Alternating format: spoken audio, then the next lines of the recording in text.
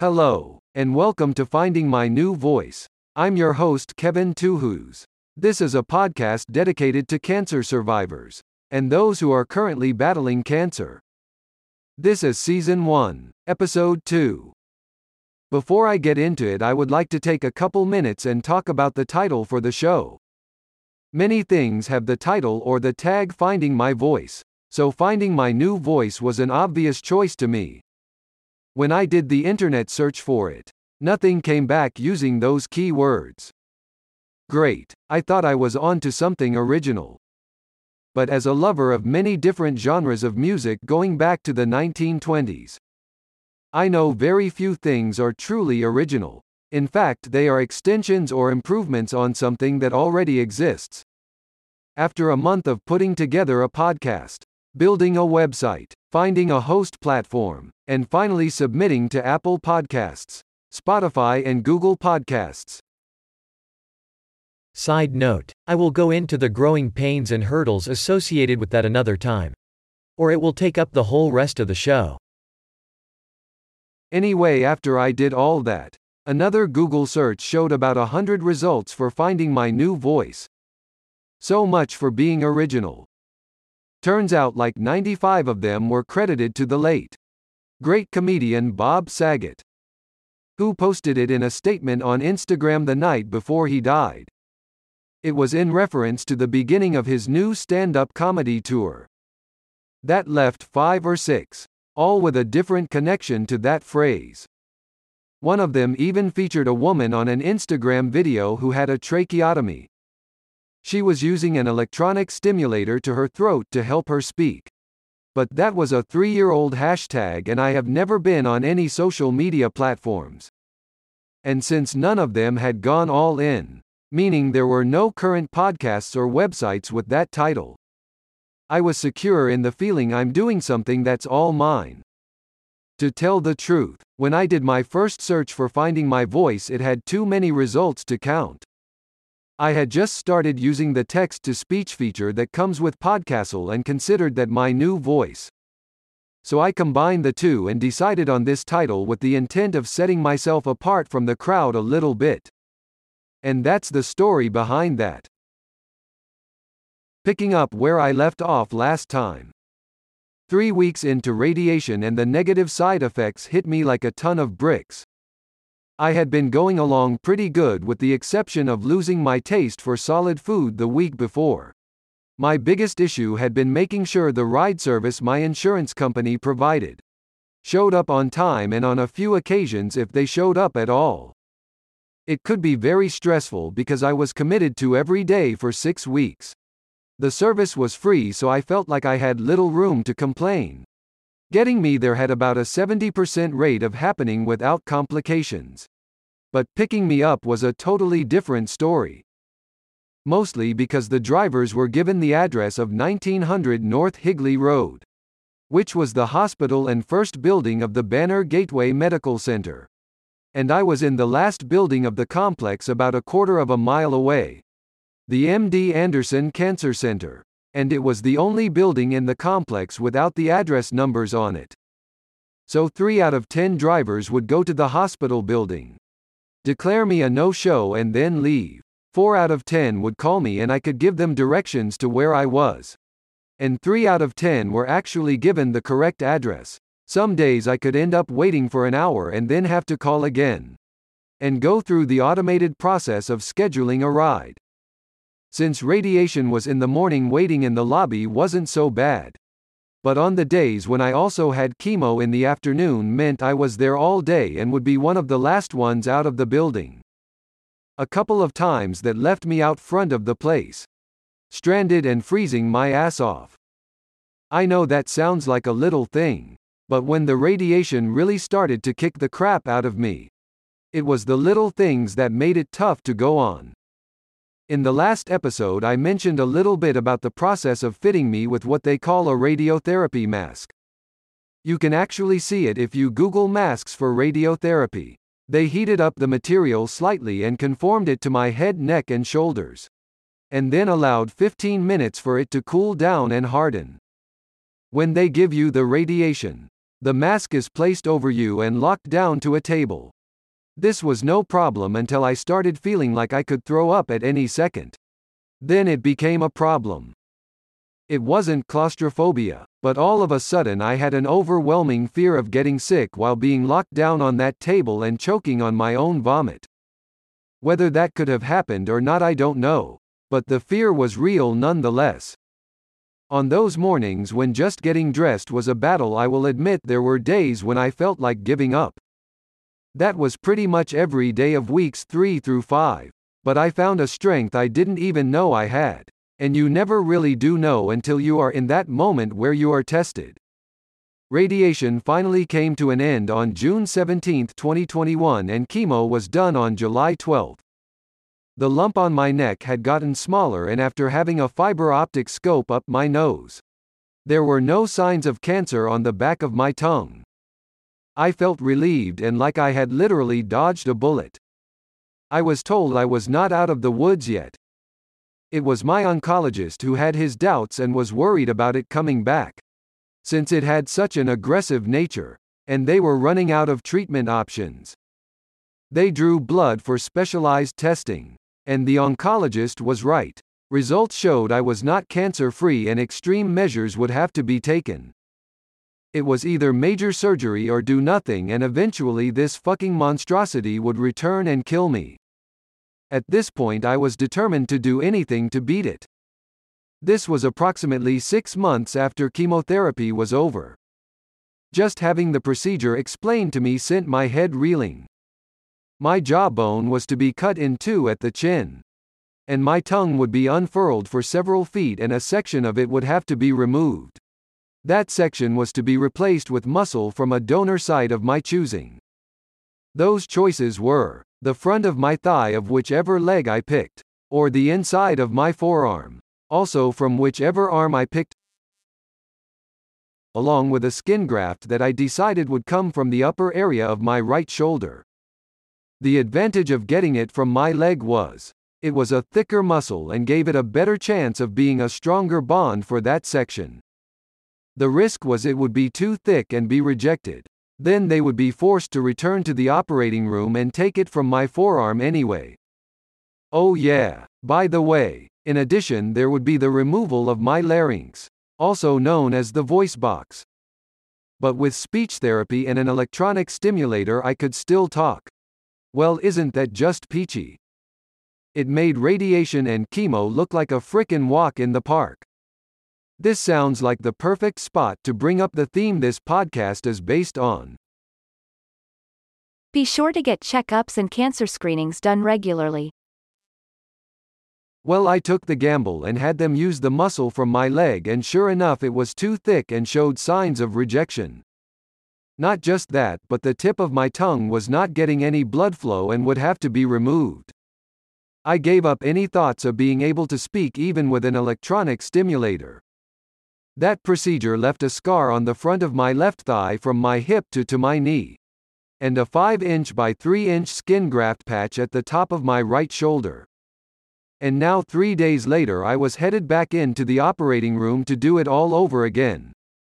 I had fully intended on going to the point when I decided to start this podcast. But I'm learning the only rules to the format are the ones I set for myself.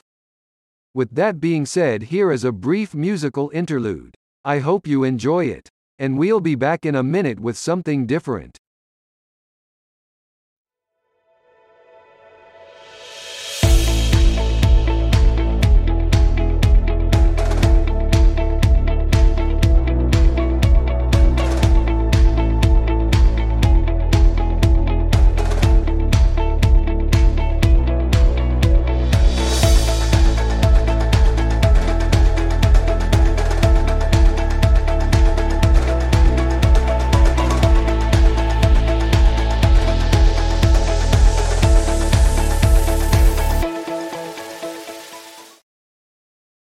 Okay, we're back.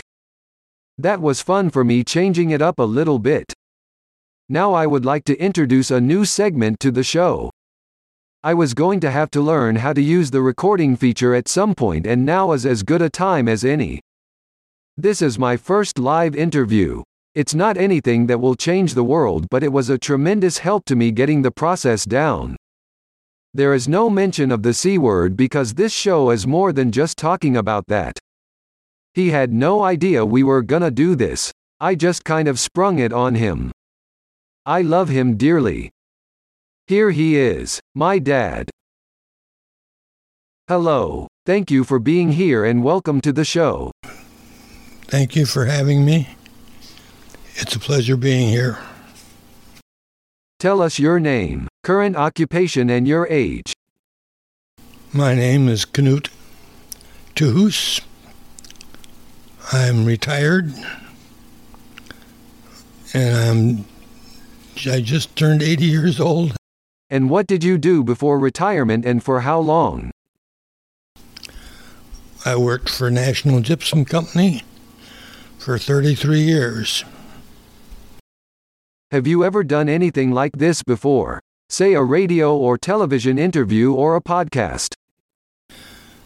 This is the first interview I've done ever, I think. Never done one before. I would like to ask you about the two greatest loves in your life. All right.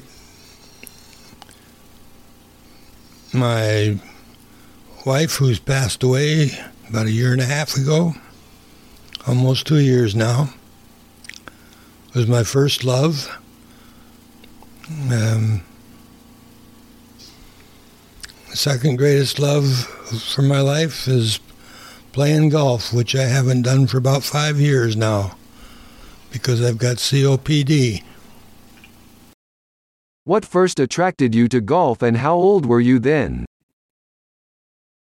Well, I first started when my father was a golfer. I think he took me out when I was about 12 or 13 years old back in Madison, Wisconsin. And then I started caddying when I was 13 years old at Black Hawk Country Club in Madison, Wisconsin. And there, that if you caddied on Wednesday and Thursday, you got to play on Friday. If you caddied on Saturday and Sunday, then you could play on Monday. So that's where I picked it up. So your father also loved the sport of golf. Yes, my dad also loved it. He played quite a bit in Madison, and even my mother played golf too. Okay, how about top 5 moments or top 5 golf courses? Oh, some of my top favorite moments would have been, I won a few trophies. Of course, the friends that I played with, there were a lot of them, from all different ranges of people. Some of the favorite golf courses are the Foothills Golf Course in Ahwatukee. There was a course in St. George, Utah that I enjoyed playing. And I played many courses throughout the valley here. Played Troon North. That was a very nice course. Played the Biltmore. Got many courses. Las Haciendas. Many nice courses. If you could go back and play with anybody in the history of the sport, who would that be and why? Gary Player. That would be the one person I'd want to play with if I could play with anybody in the history of golf. Admire him quite a bit. He's about the same size as I am, so. Okay, moving on. Let's talk a little bit about your military experience. Yes, and then I was also in Vietnam. Didn't take my clubs with me over there, though.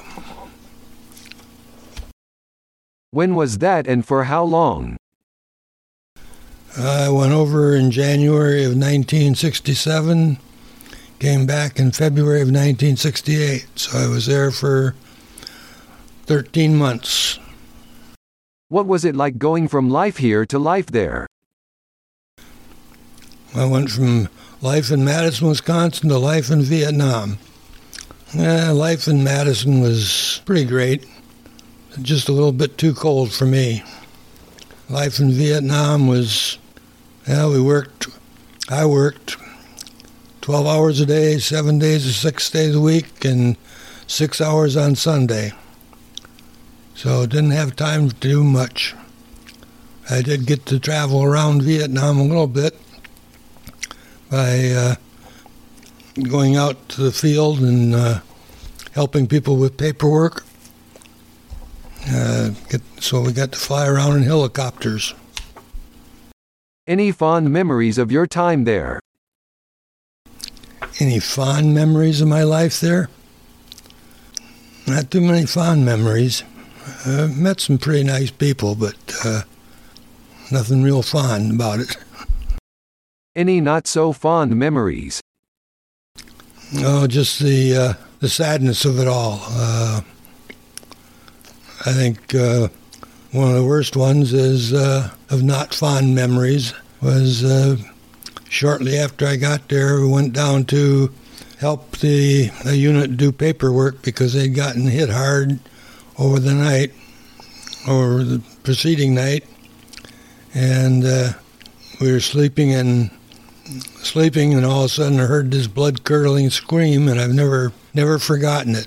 Never heard one like it before that. And the guy that was involved in the incident from the night before had a nightmare and let out a scream. Well, another one that wasn't so good. A young man that he pulled put on a grenade and blew himself up because he thought his wife had a child while he was there, and he got it in his brain that it wasn't his. So I walked in the hooch and had everybody get out of the hooch on some pretense and blew himself up. That's kind of sad. Any difficulties adjusting to life when you got back?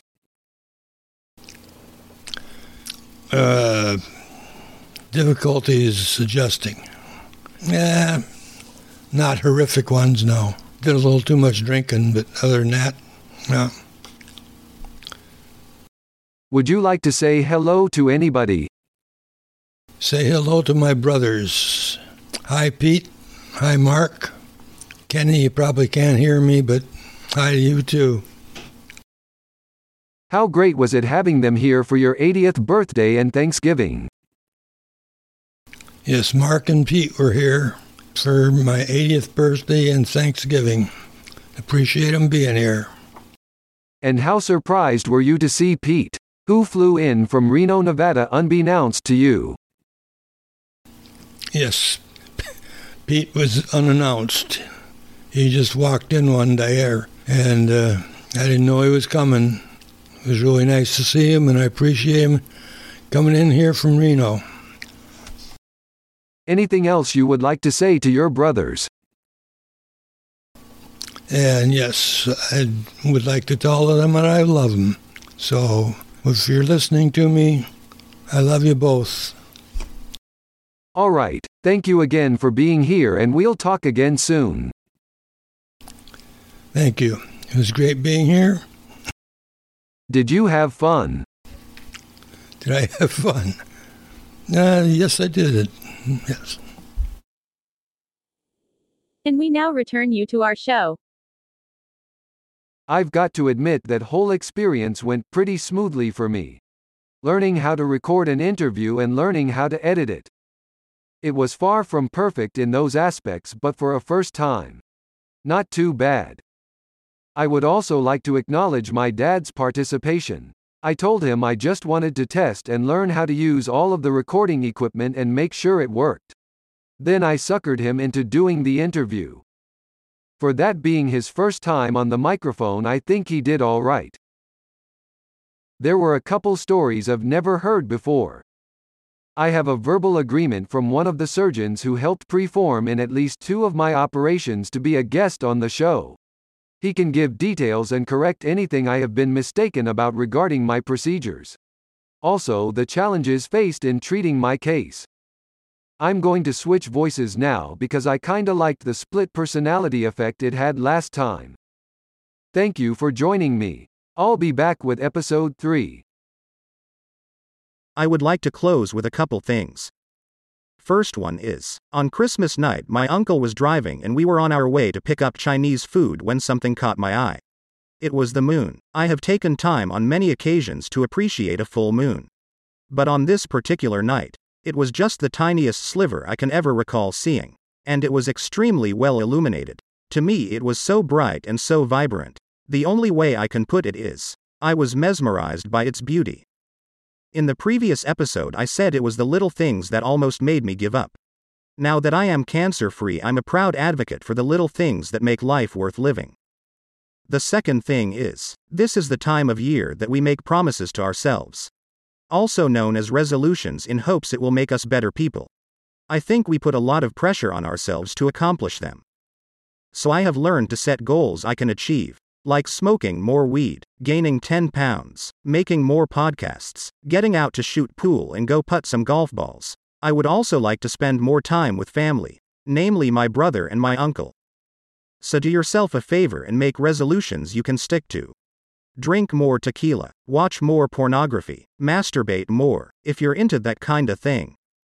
I don't know if any of this will make you a better person, but it's bound to make you happier one. Sorry we ran a little long today. Here are some corrections on where to find the podcast and the website. We hope you all had a safe and happy 2023 New Year's celebration. Here are the corrections on where to locate us. The podcast is currently available on Spotify and Google Podcasts. The website address is https://www.findingmynewvoice.com. Thank you again for joining us. Take care. And he wasn't the first or the last to say it.